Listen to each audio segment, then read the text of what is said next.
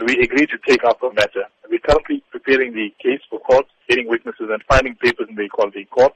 You will be aware by now that the health department has already apologized from their side, but that doesn't take the matter far enough. What really is the complainant seeking in this regard? The problem that the complainant faces with regard to the religion intolerance goes far beyond just her. You must remember, South Africa has entrenched racial quotas, which exclude Indians from the economy. It's called radical transformation. All it means is no Indians allowed. We are excluded from med schools, no Indians allowed.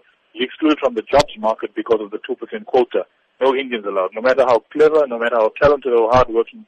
And this is just a symptom of this bigger cause of anti-Indian sentiment. So it's heartening to know that some people actually want to march, and we wish them well in this regard. And I hope people take up the view, take a stance on something. It's far bigger than a single person not being allowed her constitutional right to practice her religion in private.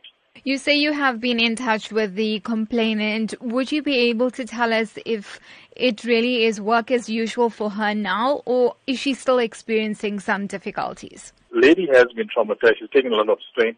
I'm not given a mandate to speak on behalf of her with regard to her health. So I don't want to invade on her or intrude on her privacy in this regard, but she was treated very, very badly. In terms of the greater Pietermaritzburg community where you are based, what community sentiment has been coming through about this incident? Whenever an incident like this happens, it suddenly awakens the Indian community who's usually fast asleep. It's just time that people took a stand like in the past where Indian people built schools and hospitals for the communities, still worrying about themselves and driving Lamborghinis and Ferraris and expensive private schools for their own children.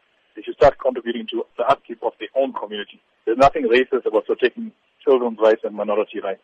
It's protected by the United Nations, the European Union, and international law. We need to enforce those laws across the spectrum for everything, from education, jobs, and the economy.